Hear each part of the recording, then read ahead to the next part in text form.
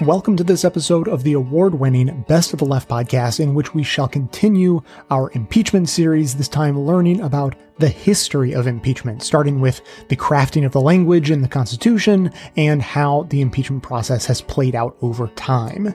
Clips today come from Amicus, On the Media, Deconstructed, and Article 2 Inside Impeachment.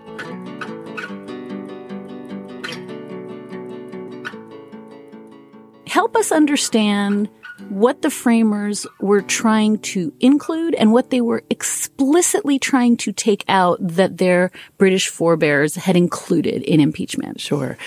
And I will say it was so interesting how largely kind of originalist the terrain of the debate during the congressional hearings was. And I know I'm not an originalist. You're not an originalist. Pam Karlan is not an originalist. And yet I actually do think this is a sphere in which it is extremely useful to spend some time grappling with the founding era materials, in part because there's so little else to work with, right? Much of the time we have founding era materials and, several hundred years of practice. And it's some combination of kind of examining all of that that I think helps illuminate present meaning. And here I think we have to do that too, but we just don't have that many examples to work with. And there is relatively extensive, although, it's spotty, the kind of actual Constitutional Convention history, but there is some documented history.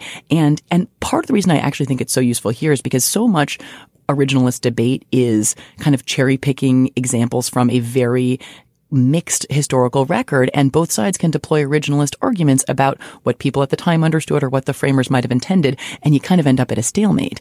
And here I don't think that's the case. I actually don't think the evidence is particularly conflicting. It's sometimes a little difficult to parse, but it's not. So let me actually take your question on head on. So how did they, before they even get to the language, obviously they have to decide whether there's going to be an impeachment provision at all. And there's actually some debate about that.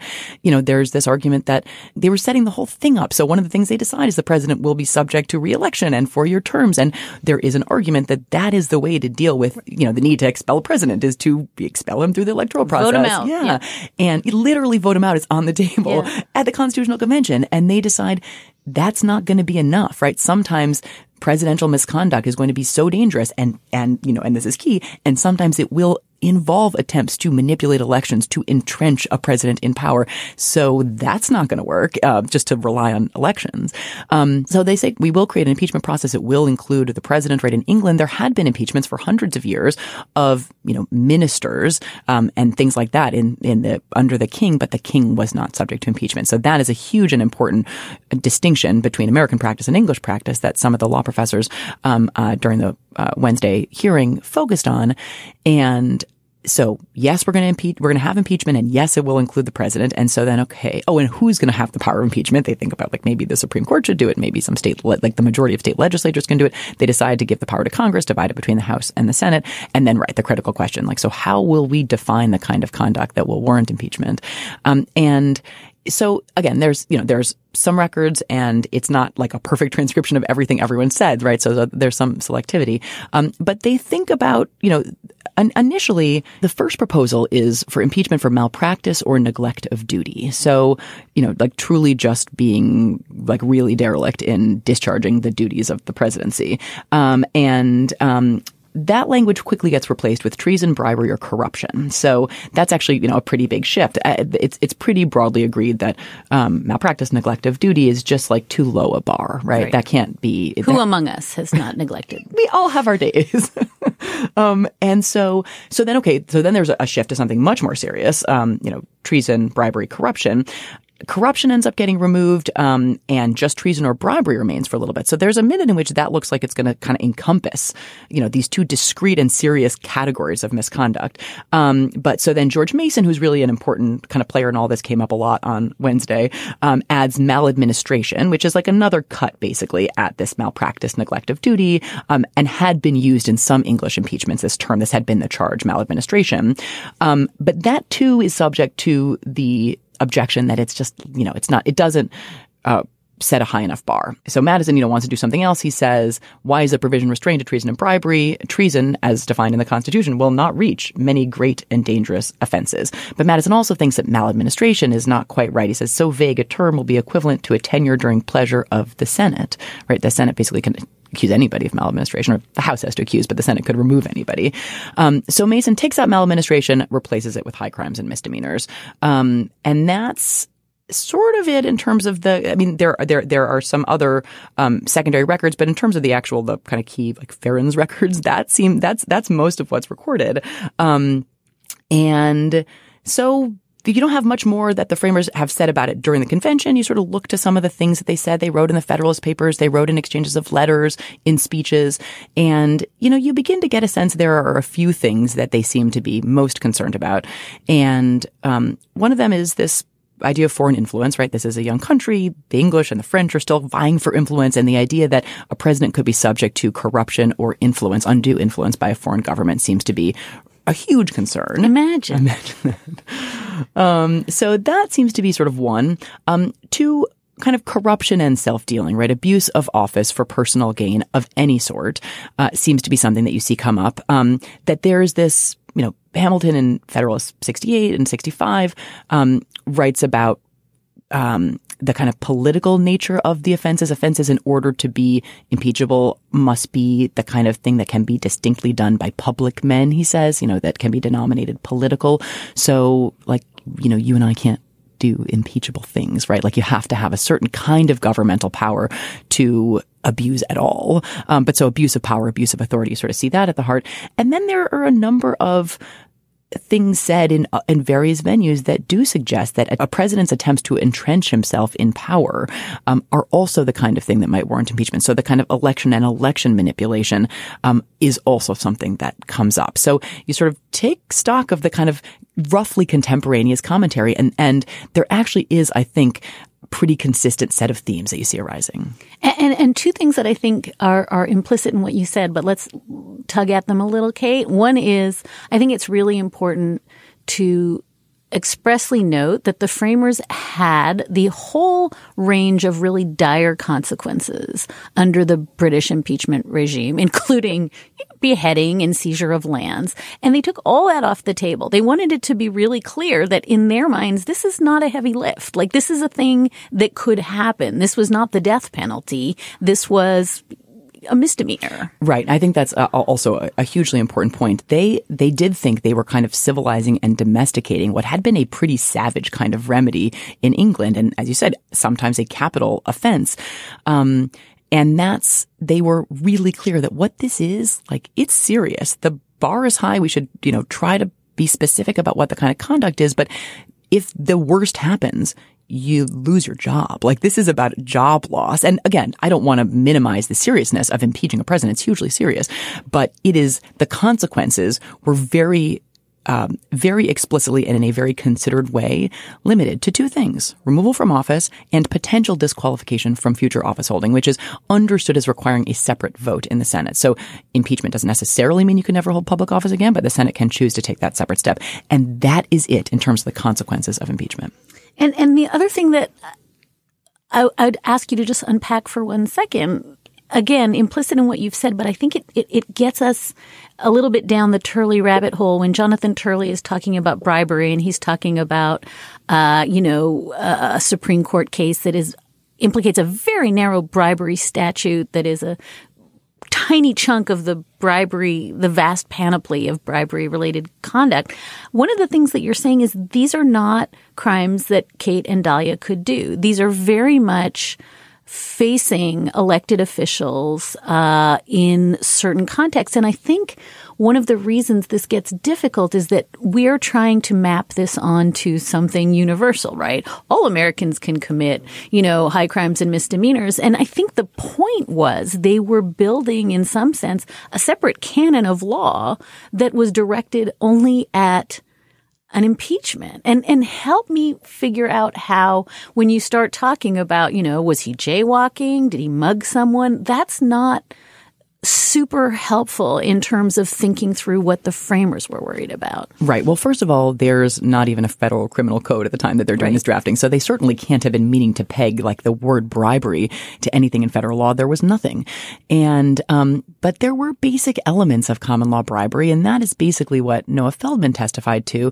You know, what are you doing? You are corruptly demanding something in exchange for some kind of official act. If you're a public official doing bribing, if you're a private person, you can bribe too. But, you know, that's a little bit different. And those are the basic elements. And it is true, those basic elements do end up getting incorporated into the federal bribery statute. But the statute as it's written and as the Supreme Court has interpreted it is in no way binding on Congress in these proceedings. Now, and I think even Turley, who of course is the GOP witness during this hearing, says pretty categorically, you don't need to have a crime. So I actually think that there was during, say, the Nixon impeachment, which was the first modern impeachment, and everybody kind of had to go back to the drawing board and say, like, what does this all mean? And there was a pretty active debate. Like, does it have to be something that we can point to in the criminal code? So I think there was more of a division of opinion about it back in 73, 74. And I don't think today there's that much of that strong a camp that believes that impeachable conduct needs to be criminal. I think it is pretty broadly agreed upon that you can look to guidance from the criminal code, and there are criminal law principles that may inform this analysis. And there have been criminal offenses, although also non-criminal offenses, enumerated in the articles of impeachment that we have had against the three presidents who've had articles approved against them. But none of that is binding on Congress. And I do think that Turley, the McDonald case that you referenced, you know, is this case that absolutely does narrow the reach of the federal bribery statute involving this governor in Virginia. And I think it narrows it too much. Like, I don't, you know, I think it does make it very difficult to reach official corruption. But that can't constrain what Congress can do here. And I don't even think that Turley really was making the argument that it should. Before we talk about Karlyn Kwok, Karlyn, I do want to say, I think she makes this point. I tried to make it in print last week, saying the just vote him out doesn't work for precisely the reason the framers were worried about, which is he is actually imperiling free and fair elections. And she makes this point quite explicitly. The founding generation, like every generation of Americans since, was especially concerned to protect our government and our democratic process from outside interference. For example, John Adams, during the ratification, expressed concern with the very idea of having an elected president, writing to Thomas Jefferson that you are apprehensive of foreign interference, intrigue, influence. So am I. But as often as elections happen, the danger of foreign influence recurs. And in his farewell address, President Washington warned that history and experience prove that foreign influence is one of the most baneful foes of Republican government. And he explained that this was in part because foreign governments would try and foment disagreement among the American people and influence what we thought. The very idea that a president might seek the aid of a foreign government in his reelection campaign would have horrified them. So Kate, I'm going to ask you if you could make the best argument you can, drawing a line, as Professor Karlyn really did, between voting and the right to free and fair elections and the impeachment charges being leveled against the president. I guess another way to say that is, why is the claim that just vote him out in 2020 not sufficient if you're Pam Karlyn?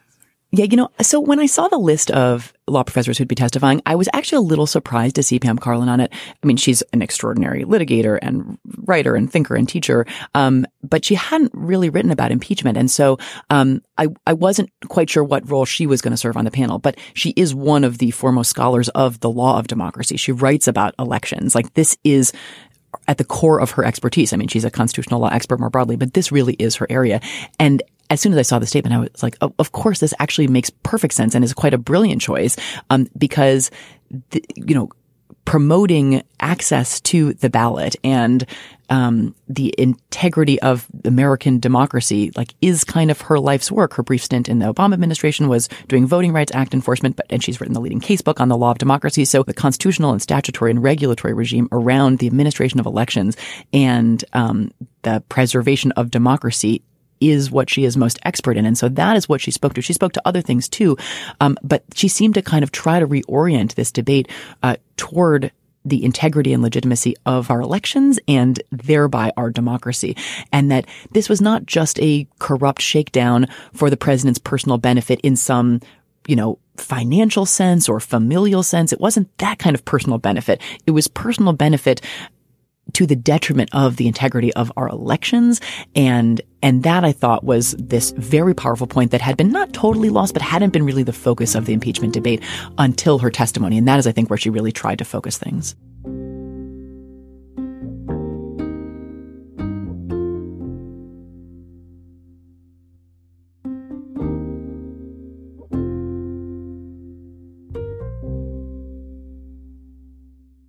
It may seem like Trump's flouting of Congress is singular, that his governing by executive fiat is unprecedented, but nope, been there, impeached that.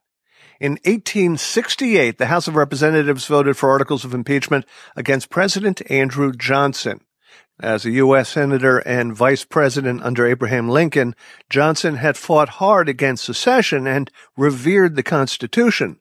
But installed in the presidency after Lincoln's assassination, he thwarted congressional plans for Reconstruction. His reason? Congress had declined to immediately offer the 11 former Confederate states their former seats without concessions, such as the right of suffrage for freed blacks.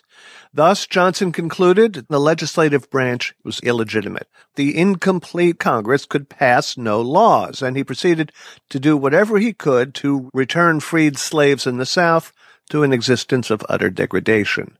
Brenda Wineapple is the author of The Impeachers, The Trial of Andrew Johnson and the Dream of a Just Nation. She says that after Lincoln died, Congress was out of session. Johnson refused to call a special session and instead began acting on his own. He started putting into place executive actions in the South that would reconstruct the governments along Southern white supremacist lines, prevented the formerly enslaved people from making contracts, from moving, from marrying, from any kind of due process. When Congress got back into session, first they passed a civil rights law. Johnson vetoed it. Congress passed the legislation over his vetoes, and then they started the Reconstruction laws to put the formerly seceded states back into Congress by getting them to redo their constitutions, to make sure that black men had the vote, and also to ratify the 14th Amendment, because by this time, Congress had decided due process should be enshrined in the Constitution. They also passed the Tenure of Office Act.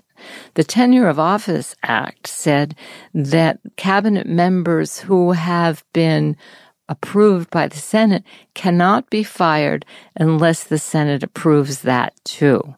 The reason they passed that particular law was to protect a specific cabinet member, Edwin Stanton, who was the Secretary of War. The military had been kept in the South to make sure that black men and white loyalists were able to get to the polls. There were generals who were appointed essentially as viceroys, who had fought to protect the Union, and now they see people slaughtered on the streets. So they were there to prevent this kind of violence. Johnson fired Edwin Stanton. And because Johnson had violated a specific law, the House of Representatives felt that it had no choice but to vote overwhelmingly to impeach Andrew Johnson. That happened in February of 1868. I want to ask you about Johnson's motives in his authoritarianism. One is that he wanted to rebuild the Union as quickly as possible. The other is that he was just a naked white supremacist. Which of those do you think best describes his motives? He did want the Union reconstructed as quickly as possible, but he said, this is a white man's country, and by God, it will be a white man's government. Johnson was born in North Carolina, as poor white as you could possibly be. His mother sent him and his brother out as indentured servants. And when he ran away from the tailor shop where he was indentured, the owner of the shop put out a wanted sign as if Johnson were a fugitive slave. He's not a planter. He's not part of the Southern aristocracy, but it does not mean that he doesn't really at some level want to be part of them. So when he gets into the White House, he begins pardoning those aristocrats who served in the Confederate Army or in the Confederate government, almost 100 a day. He becomes quite authoritarian. He loves the Union, but he also loves the power of white people over everyone else. Thanks to the Telegraph, there was a lively daily press already developed in 1868. But almost every paper was affiliated with a party or a faction of a party. That's absolutely right.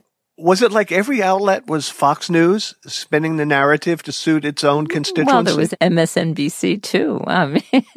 But yes, all the press was partisan. But you had some really wonderful journalists, and the most surprising one was Mark Twain. And early on in the impeachment trial was actually covering it. Caustic and as insightful as anyone that you wanted to meet or read. I made a little joke about Fox News, but were any of the major papers at the time so partisan as to utterly distort the actual straight dope in order to support its audience's worldview? You had a lot of speculation. You had a lot of propaganda. The New York World gave me the chills because it was so incredibly racist. But that doesn't mean they were making up things. The scary thing to me is that this kind of propaganda sometimes hardens and it calcifies into history. Yes. And in fact, the calcification of history, I can give you a good example. John Kennedy's Profiles in Courage, which got a Pulitzer Prize.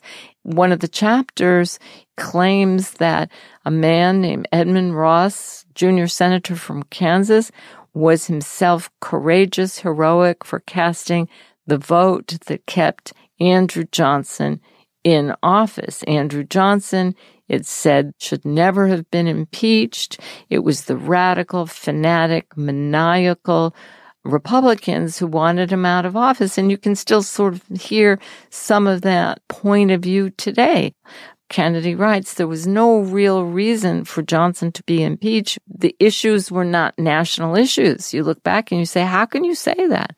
Well, if you read Ross's memoir, that's what he's going to say because he's justifying his vote. The deciding vote, rather than being a profile in courage, may have been a profile in bribery. What's the historical evidence? Well, there's quite a bit of historical evidence. Edmund Ross, the junior senator from Kansas, he kept going to Johnson, and there are letters where he says, for my vote, would you please take care of, say, my father-in-law, my brother, myself? Johnson would do whatever he asked, and then Ross would come back for another favor. Sorry to have to come back, but for my vote. And so, holy for my vote. Yeah. The nation was only 79 years into the life of the Constitution. Amazing. But even then, they had to deal with the murky language of the framers, as in, what the hell are high crimes and misdemeanors? Right. So for guidance, they turned to Alexander Hamilton. And we do the same thing today. In Federalist 65, Hamilton said that a civil officer, particularly a president, could be impeached for something called maladministration and abuse of the public trust. Now, that doesn't make things very clear, but it was actually pretty smart not to be so specific because the kinds of maladministration or misbehavior or abuse is going to change over time. Unfortunately, what's elastic is also kind of murky at the same time. So how did the House determine that Johnson crossed the line into political crime? People were so offended by his bigotry, by saying Congress was illegitimate and couldn't pass any laws because those 11 states weren't seated in it, There were some who were so horrified by that they wanted to impeach Johnson as early as 1867. The issues went to the Judiciary Committee. We've heard of that. But they were waiting for a specific violation of law because of these very murky issues about what's abuse of power. By the time that they actually voted overwhelmingly, as I said, to impeach Andrew Johnson, they voted because of the tripwire, the violating of the Tenure of Office Act. So firing Stanton was the, hey, would you do me a favor, perfect phone call. Exactly. It was the straw that broke the camel's back. It was the perfect phone call. It was considered so egregious. And it didn't take very long for the House to drop those articles of impeachment. There were 11, 9 of which dealt with the violation of the tenure of office. All right. Now, spoiler alert. Andrew Johnson was acquitted in his Senate trial by one very questionable vote. Was it mostly along partisan lines? Mostly, but not entirely. There were 7 Republicans who voted along with the Democrats to keep Johnson in office. What happened was you were very close to an election. The Republicans had Ulysses S. Grant, the popular war hero, waiting in the wings. They wanted to nominate him, and they were afraid that if Benjamin Wade, considered a radical Republican, were to take Johnson's office, even for a short amount of time, that would somehow undermine Ulysses S. Grant, and Grant might even have to put Wade on the ticket with him. But there were other reasons, too. Something that we would call dark money today was floating around. There was a House investigation of what was going on, favors being passed back and forth, and promises made. By and large, however, the impeachment was a partisan process. This all played out, familiarly enough, as Johnson was readying himself for a re-election campaign. Was there consideration in the House about just letting electoral politics take their natural course? No. The House felt it had no choice but to go forward with impeachment. I mean, it had been dragging its feet, but when Johnson violated the law, they just said, that's enough. The Senate is a different story. It's a higher bar for removal from office. It's not a simple majority. It's 2/3. Now, I happen to know of a president facing impeachment who responds by refusing to cooperate with congressional subpoenas and with vicious ad hominem attacks on all of his perceived enemies, including members of his own administration. How did Andrew Johnson respond to the process? He wanted to take his case to the people. He was a demagogue, stirring up crowds and actually calling, believe it or not, for the execution of his perceived enemies, particularly men in Congress. So he was as epithet-strewing as anyone you might think of in the present. Oh, and I might add, he didn't need his Secretary of Energy to compare him to Jesus Christ. He just took care of that himself. Well, he told black people that he was going to be their Moses. Oh, God. He thought of himself as deeply persecuted, too. Johnson was acquitted, and then came the election. But it's not as though he lost in a general election to Ulysses S. Grant. He never got to a general election. No, the Democrats felt that he was toxic. They had had enough of Andrew Johnson. Not quite enough. No. His political career did not end. No, he was not a broken man. He was an angry man. And in the 1870s, Andrew Johnson is sent back by the Tennessee legislature to the United States Senate. And what does he do? He stands up and he goes on a rant against Ulysses S. Grant. During congressional recess, Andrew Johnson goes home and passes away before he can do any more damage in the Senate. Throughout this conversation, I've been pointing out parallels, some of them actually quite eerie, to 150 years ago and today. What lessons should we take from the Johnson impeachment? Having 9 articles of impeachment focused on the violation of a law and only 2 on abuse of power and obstruction of justice means that people forgot that the real issues at stake were not the question of this particular law, maybe even this particular phone call, if you want to make that kind of analogy, but actually the direction that the country should and would go in. Today, what's at stake, too, is the direction of the country, that really what's behind the abuse of power is the destruction of a whole democratic structure and the independence of a sovereign country. And the fact in both cases that no one, not even a chief executive, is above the law.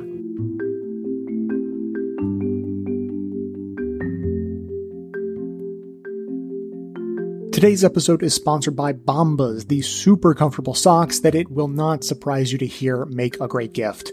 I've been enjoying my Bombas socks for years now. It's no secret why. They are super soft, as they claim. They're made of the world's softest cotton, plus they have extra cushioning for extra comfort. Each sock is chock full of special features like built-in arch support that feels like a nice hug on your foot, and they're smooth across the top, so no annoying toe seam. But what really seals the deal for me, and I think will for you, is that Bombas has a philanthropic mission designed to fill a real need. The founders learned that socks are the #1 requested item at homeless shelters and founded Bombas to help. So for every pair they sell, they give a pair to someone in need. That's why Bombas is the gift even the person who seems impossible to shop for will love. Go to bombas.com/left today and get 20% off your first purchase. That's bombas.com/left, bombas.com/left.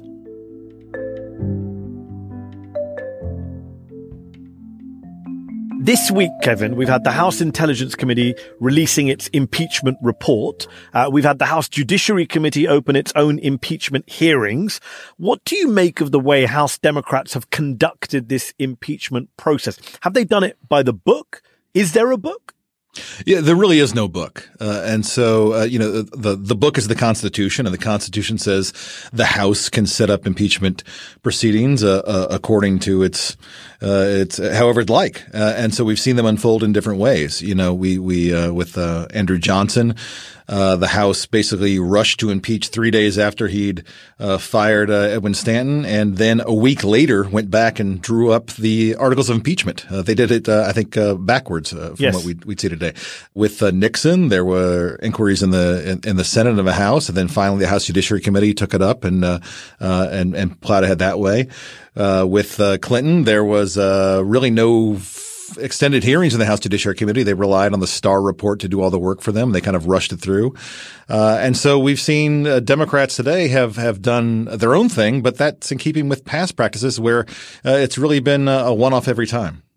Jonathan Turley, a law professor at GW at George Washington, who was one of the witnesses on Wednesday in front of the House Judiciary Committee, the 4 law professors who turned up to talk about what it means to impeach a president, what are high crimes and misdemeanors. One of the things he complained about, he was the GOP witness, one of the things he complained about was that this is happening too fast. It's rushed compared to previous impeachments. And that's not true, is it? As you just mentioned, the House impeached Andrew Johnson literally immediately within days of him committing his impeachable offense, his firing of his Secretary of War. And with Clinton, I believe we're on a similar time frame to Bill Clinton. Yes, we are. I think, in fact, we're at the point in the Clinton impeachment where they would have actually voted on the actual articles in the full House, I think either today or tomorrow, according to that timetable. So it's not too fast at all. That's an odd complaint to make, that it's too fast. There's no provision in the Constitution that it has to proceed over a certain set course of months or weeks or whatever. But it also the impeachment provisions in the Constitution are ones that are there in case a president needs to be impeached. It doesn't say do it slowly. Yeah. And often in many cases, if a president needed to be impeached, it would be something that would have to happen fairly quickly if he were a danger to the country. And interestingly, many Democrats believe it should be done quickly, and we'll come back to that in a moment. Just in terms of what we've seen this week, at the House Judiciary Committee, 4 law professors turned up to testify about what impeachment is. One of them, Michael Gerhardt of the University of North Carolina Law School, he made an interesting point that I've been banging on about on this show all year long. I just want to play you that clip. We know that not all impeachable offenses are criminal. And we know that not all felonies are impeachable offenses. We know further that what matters in determining whether particular misconduct constitutes a high crime and misdemeanor is ultimately the context and the gravity of the misconduct in question. It's kind of a crucial point, isn't it? Because when I go on CNN or MSNBC and I'm sitting with a Republican panelist, they say, oh, he's not done anything criminal. But that's not what impeachment is about. It's not about criminal offenses. I'm glad to hear a law professor saying that. That's exactly right. And if you look at what past presidents have been brought up for on charges of impeachment, again, Andrew Johnson was some of the articles basically just dealt with his boorish behavior. He was an embarrassment. He was drunk in public, those kind of things. Those weren't crimes, but they were something that Congress felt he should be removed for. Imagine having a boorish president, Kevin. I know. It's hard to think about. But think about seriously what the most significant crime charge you could impeach a president for, failing to defend the country from a foreign attack. That's not technically a crime, but I think everyone would agree that would be an impeachable offense, right? A dereliction of duty. Exactly right. And what's interesting, though, is when you heard these law professors talk about what are high crimes and misdemeanors, and I've said on this show before, the famous quote from Gerald Ford when he was a member of Congress is that high crimes and misdemeanors are whatever the House of Representatives say they are at any moment in time. It's not about, felony crimes or breaking the criminal code, in which case, let me throw this out there. Was it wise to have 4 law professors turn up to talk about the law and criminality? Should they maybe have had you and some of your colleagues from the world of history, some historians to talk about precedent and to talk about what has happened in previous impeachment hearings? Well, I always think it's a wise move to speak with historians on any occasion. But they did that in the 1998 Clinton impeachment hearings. They brought in, my colleague Sean Mullentz was one of them. They brought several historians up to speak about it. I personally find those discussions interesting. I guess Congress decided that they would go in a different route at this point. And you mentioned already in your opening answer, you mentioned Johnson and Nixon and Clinton. These are the 3 presidents who had impeachment hearings. Obviously, 2 of them were actually impeached. Nixon resigned before he could be impeached. What are the big lessons, do you think, as you've been watching this unfold over many months? And I'm a keen follower of yours on Twitter, and I urge everyone listening to follow you on Twitter, not just for your history, but for your humor. What are the big lessons that you think people should learn from previous impeachment episodes this time round, including Democrats? Yeah, well, I think one of the lessons is that, or one of the reminders is that a lot of the things we're hearing about the process of this impeachment hearing and how it's outrageous. It's bullshit, isn't it? A lot of the process stuff is bullshit. That's an academic term I don't like to use, but yes, it is bullshit. The idea that closed door hearings are somehow remarkable.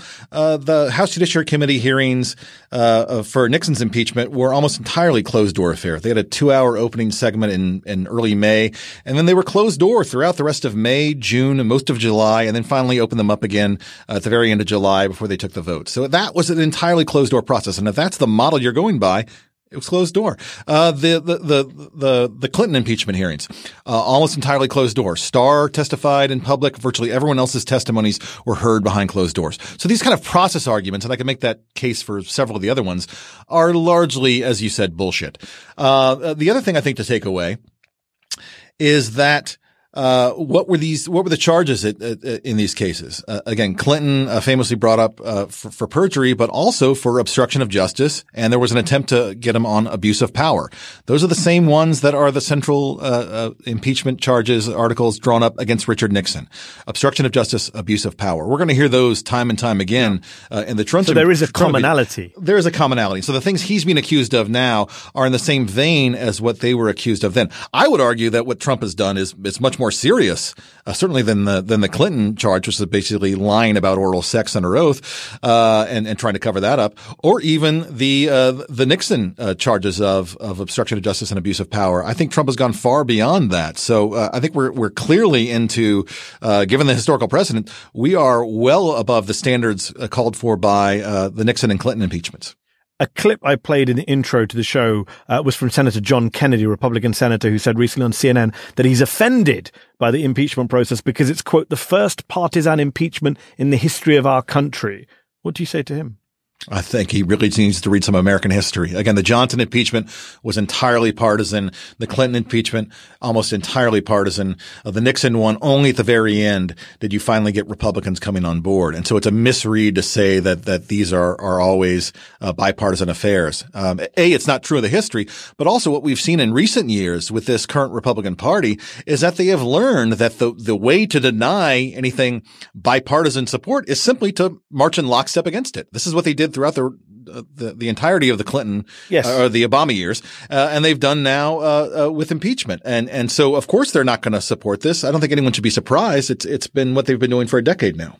And on that, you said, this is a misreading of history. When you look at some of the arguments, one phrase that's used often nowadays in American political coverage is bad faith. How much of what the Republicans are doing on impeachment, what they're doing at the House Judiciary Committee, what they're doing at the House Intelligence Committee, what the likes of Jim Jordan and Matt Gaetz and Doug Collins and others have been saying and doing on air and in the committees. How much of that is bad faith, do you think? I can't read their minds, but I can only read the record. And I think if you look at the objections they made in the early stages about how the president isn't having a chance to be involved in this and the president's lawyer needs to be involved in this and the president needs to be able to ask these witnesses. Well, the president was allowed to ask these questions today. He didn't show up. Or Wednesday didn't show up. And so that is a really remarkable, I think, revelation that for all the complaints they made about this process not being fair, once the process met their terms, they gave up any interest in that.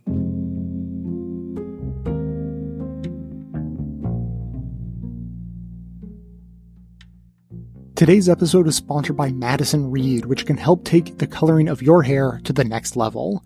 For decades, women have only had two options for coloring their hair: outdated at-home color or spending the time and money on a salon. But now you can get gorgeous professional hair color delivered to your door for less than $25.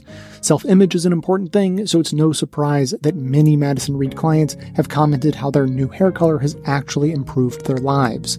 Madison Reed delivers gray-covering, game-changing color that you can do at home and look as if you just came from the salon.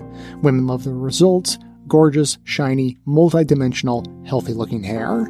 What makes Madison Reed color unique is that it's crafted by master colorists who blend nuances of light, dark, cool, and warm to create over 45 gorgeous multi-tonal shades. Find your perfect shade at madison-reed.com. And Best of the Left listeners get 10% off plus free shipping on their first color kit with the code LEFT. That's Madison-Reed, R-E-E-D, and use the promo code LEFT.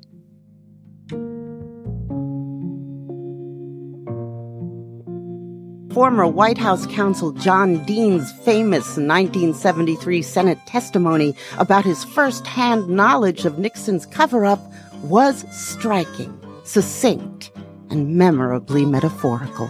I began by telling the president that there was a cancer growing on the presidency, and if the cancer was not removed, the president himself would be killed by it. And on Wednesday, Dean himself was on CNN with his own assessment of the proceedings. What struck me today in listening to these two witnesses is they already have more than they had against Richard Nixon to impeach him. John Dean, welcome to the show. Thank you. So expand on what you said, that there's already more at this stage than there was against Nixon?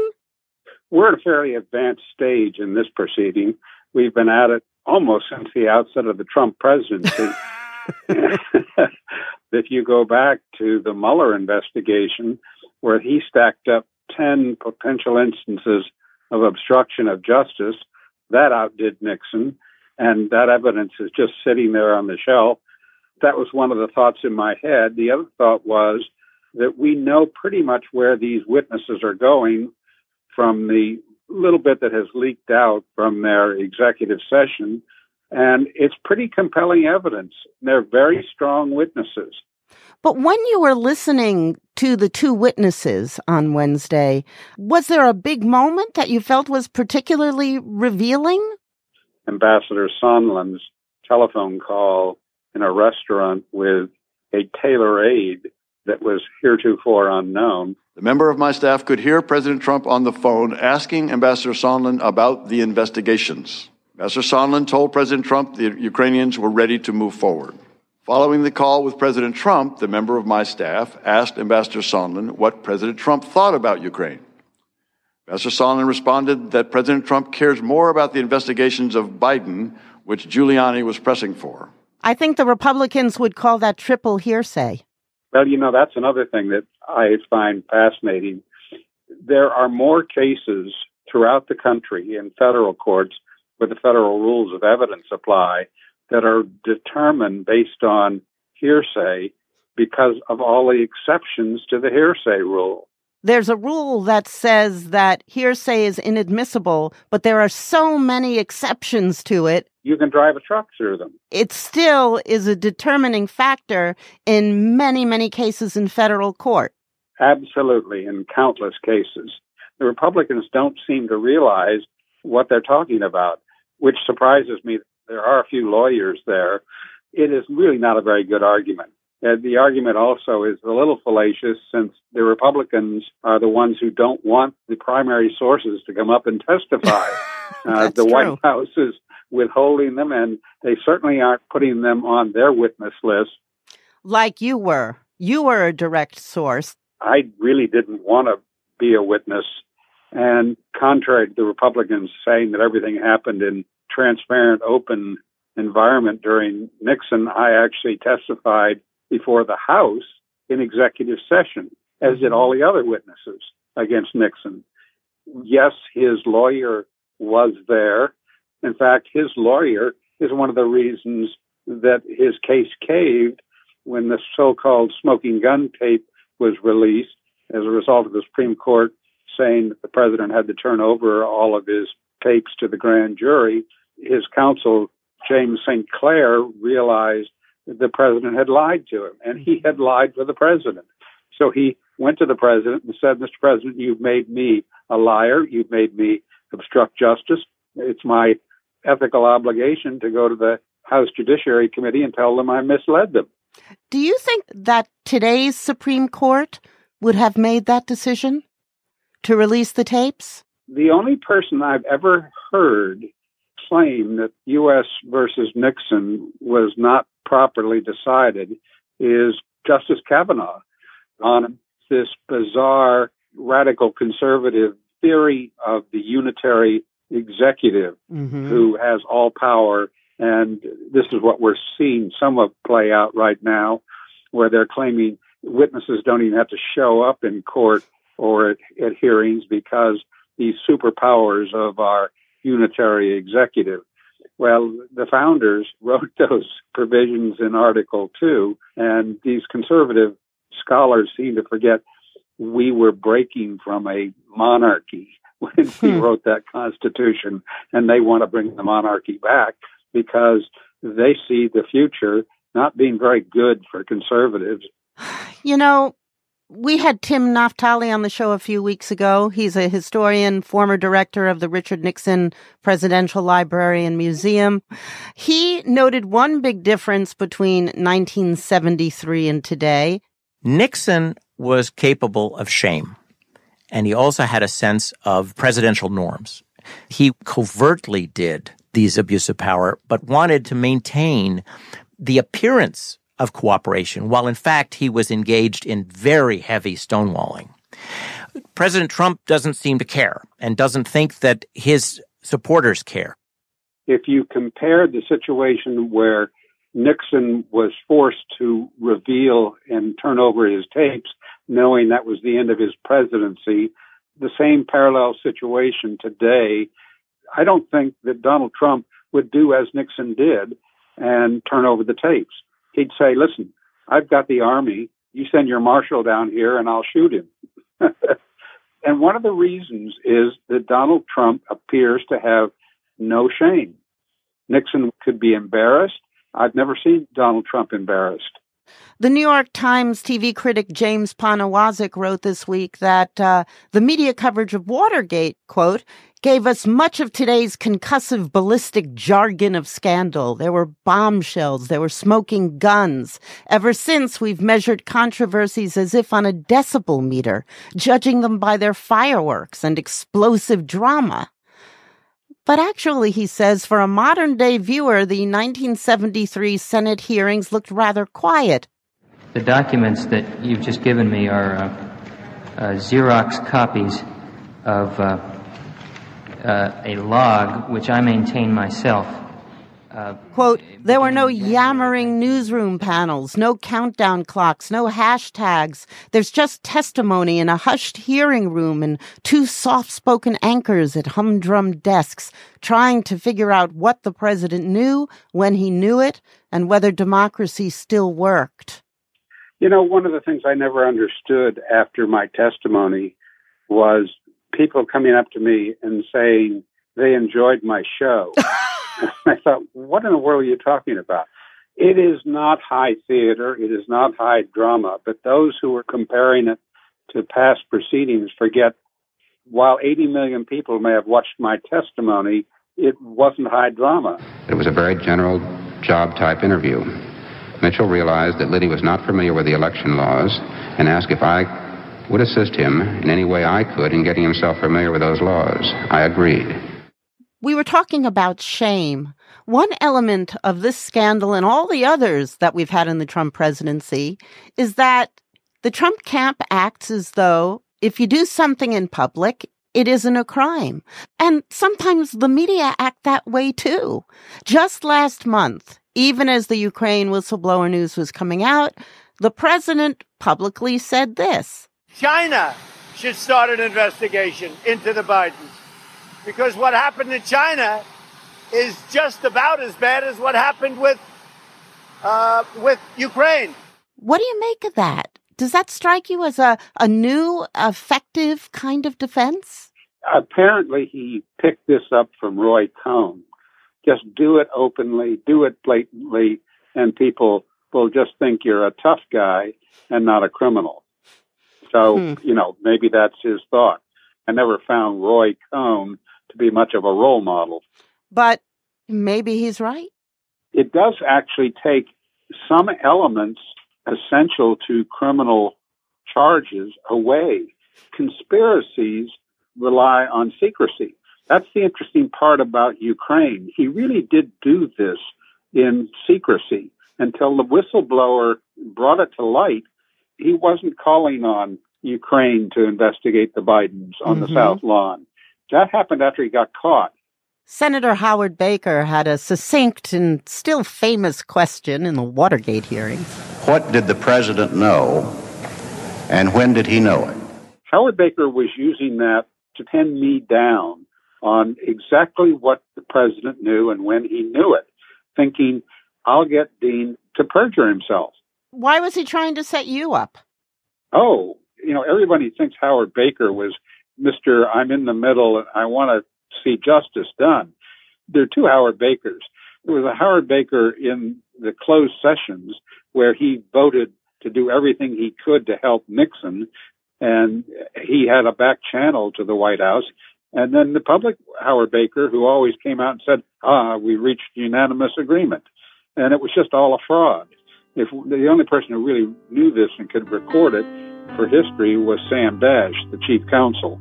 He just found Baker to be a remarkable hypocrite.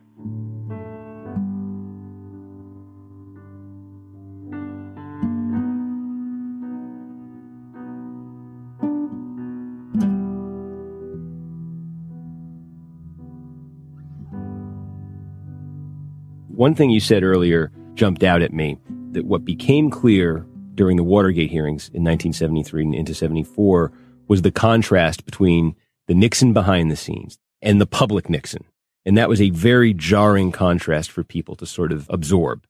Does the fact with Donald Trump that when we see a transcript of the call with the president of Ukraine, when we see little glimpses of what's happening behind the scenes, the fact that it really does seem like the same Trump we see in public, does that insulate him politically in a way that Nixon wasn't?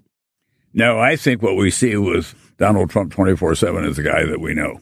I mean, you can look at the transcripts of the conversation, but go to listen to those rallies, how he talks to people and how he abuses not just the office, but decency. And I just find it, I'm not quite sure how I can characterize it. I find it outrageous that so many people cheer that on. And I know some of them personally. They say it's about time we talk that way. I don't think it is. Republican or Democrat, I think the presidency represents a higher calling and a higher order for this country. And he has abused that office and abused that legacy of presidents who are tough guys. There's no question about it. We've not yet had a woman, but they're tough. They have to be tough. But at the same time, there is a standard that is expected of a national leader.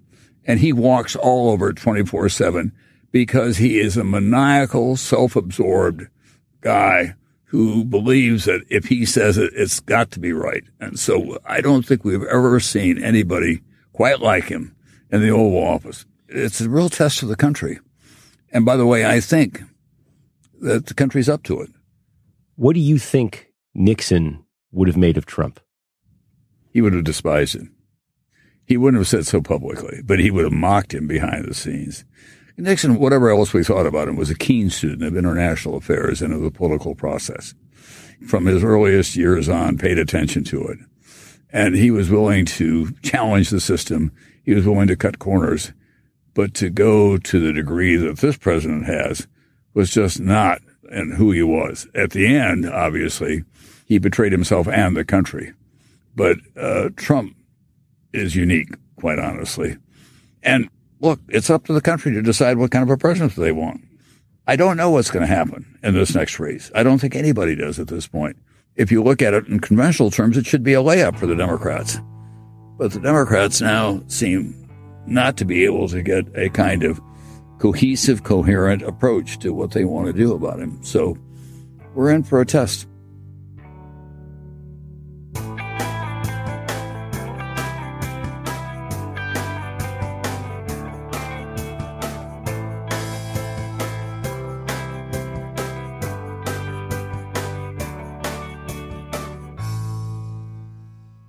We've just heard clips today, starting with Amicus discussing the framers' process of designing impeachment.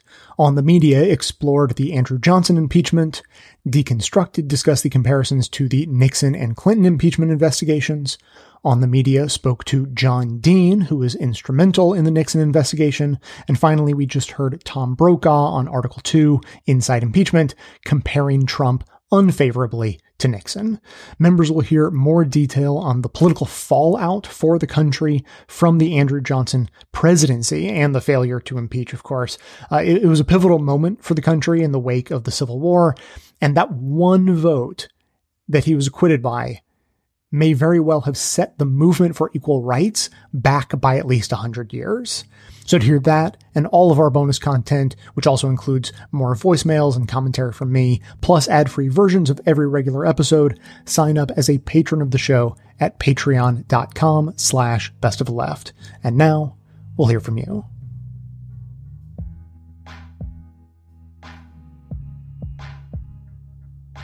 Jay, this is Jeff, longtime listener and supporter from New York. Please declare an end to this fiscal cliff crisis. With all due respect, it's self-imposed. Those you cited who told you that this is the way the internet works now are correct. Anyone who's used Amazon or Facebook or Google already has had a shitload of information gathered about them. Best of the Left's doing the same will make very little difference. If I'm offered the choice between having Best of the Left with this info gathering and not having Best of the Left, I'll choose having Best of the Left. Let's face it, even if you get over this hump, you've still lost potentially 1/3 of your revenue and have an ongoing crisis. So let them gather information about the shoes I wear and the books I read. I say all this with the proviso that everyone who is going to contribute due to the fiscal cliff crisis do so anyway with the realization of what a valuable resource Best of the Left is. That includes me. I renew my membership every December, including this one.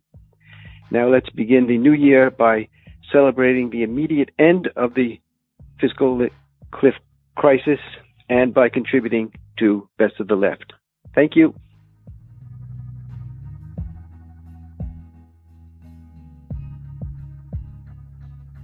Hey Jay, it's Alan from Connecticut calling in. Still catching up, but hearing about the membership. And I thought it'd be worthwhile for me to call and say why I became a member, because I know the first year and a half, 2 years, I did what I'm hearing some other people did, one-time donation here, one-time donation there. And at one point, I think I just made the decision to become a member because I felt the impact you were having on making me a better person. I was starting to realize that it wasn't just information I was getting. I was changing. I was becoming a better person. And I remember it specifically being about drugs and marijuana and legal implications of that, and how I was moved to be changing my opinion on some things I was growing up with. And then I also thought about the pledge drives. I'm sure a lot of us listeners also might listen to NPR or public television, and God, I hate those long pledge drives. It's like, just give me the news. And I don't have to deal with that with you because, A, I'm proud to be a member, but I don't have to go through that. So, thank you for not letting me listen to 20 minutes, a half hour in a show of pledge drives of if we donate now, we might get a free Best of the Left t-shirt or sticker or something like that. But those are two things and two highlights as to why I became a member and proud to be a member. One is because the impact you've had on me and really have made me realize and start to change to be a better person. And two is I don't have to listen to the pledge drives. So I'm encouraging all you non-members to pony up, add on, and $2 a month, join the rest of us, become a member, and stay awesome. Thanks, and toodles.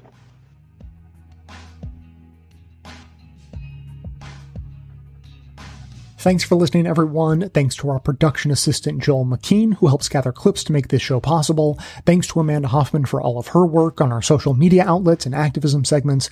And thanks to all those who called into the voicemail line. If you'd like to leave a comment or question of your own to be played on the show, you can simply record a message at 202-999-3991. So thanks to the two callers we had, Alan, supportive as always. And Jeff, though, I understand his argument, but I am surprised to hear it from listeners of this show, especially people who've been listening for years and years like Jeff, because, it seems like he's exasperated that I'm trying to do the right thing in the face of some odds. And it just makes me think, like, what's the point of a show like this if we don't try to do the right thing in face of some odds? Like, that's kind of what progressivism is all about. It's like saying, hey, Bernie and Warren should take corporate donations. Hey, if you want to make more money, like, just go along with the system. Like, there's a reason why people go against corrupt systems. It's to try to fix the system and mitigate damage in the meantime. And as Jeff laid out, it is not a binary choice. It's not if I have to give up my privacy to hear the show, or I just can't have the show, well, then I choose to give up my privacy. Okay, great. I appreciate that that's how much you want to hear the show, but those aren't the only two options. That's why there's a campaign. That's why there's a membership drive. And that's why more than 200 people, I think, have signed up, and many more have increased the donations that they already had to make that third option viable. Let's maintain the show and not spy on people. Let's just do both of the good things and not the bad thing. And yeah, sure. Everyone's been spied on. We all have files, not the FBI files we used to worry about, but corporate aggregated files that track us based on our metadata and know all of our habits and all of that. But it doesn't mean we shouldn't push back. And yeah, I agree. Best of Left on its own isn't going to make a big difference, but this is how we build popular movements to create the systemic change that we need.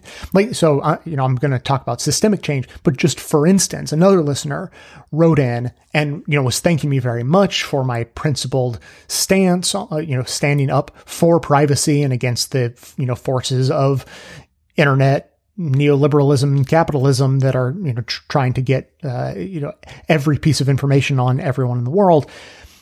But this person asked, would VPNs help? If I have my VPN turned on, would that block the tracking? And my answer is probably, but that's a personal solution to a systemic problem. So yeah, I use a VPN myself. I recommend that anyone who has the capability also run a VPN on their computer and their phone and whatever. But that's not the solution. That's a stopgap measure to a systemic problem that we have. And it's not up to individual people to fix systemic problems. You can stem the tide a little bit. You can, make it better for yourself, but everyone else is still being victimized. So, sure, I agree, use a VPN, but that's a personal solution.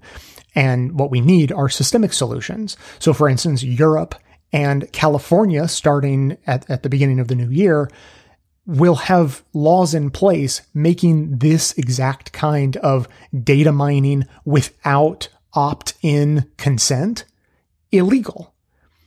And we need to keep the pressure on in every possible way, large and small. So obviously this little show taking a principled stand is a small way, but it's part of creating a new cultural norm of people demanding better.